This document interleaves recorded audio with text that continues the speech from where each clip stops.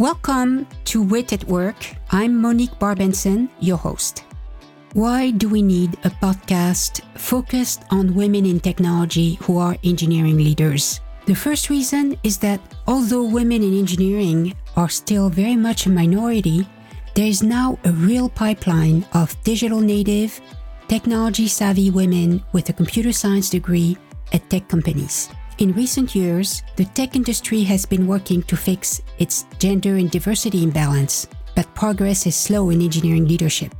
Research has shown that part of the issue is that most women who start out in software development move into less technical, less male-dominated functions where they can enjoy more rapid career advancement. Another motivation for this podcast is that there is information out there about how to navigate the jump from individual contributor to engineering manager, as well as about the nuts and bolts of managing a team of developers. However, information about how to scale yourself beyond that level is still quite scarce, especially information focused on women in technology about what it takes to compete for VP of Engineering or CTO roles.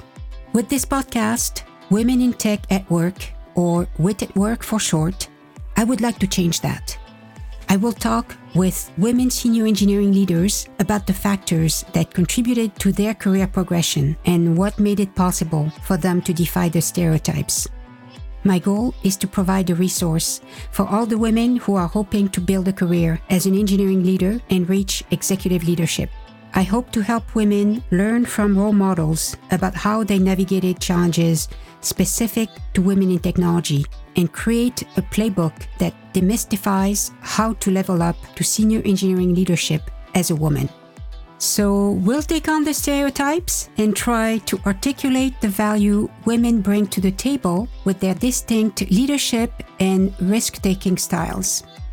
You can keep up with the latest on the podcast at witatwork.com, and please subscribe to the podcast on Apple, Google Podcasts, Spotify, or wherever fine podcasts are distributed. I'll see you next time on WIT at Work.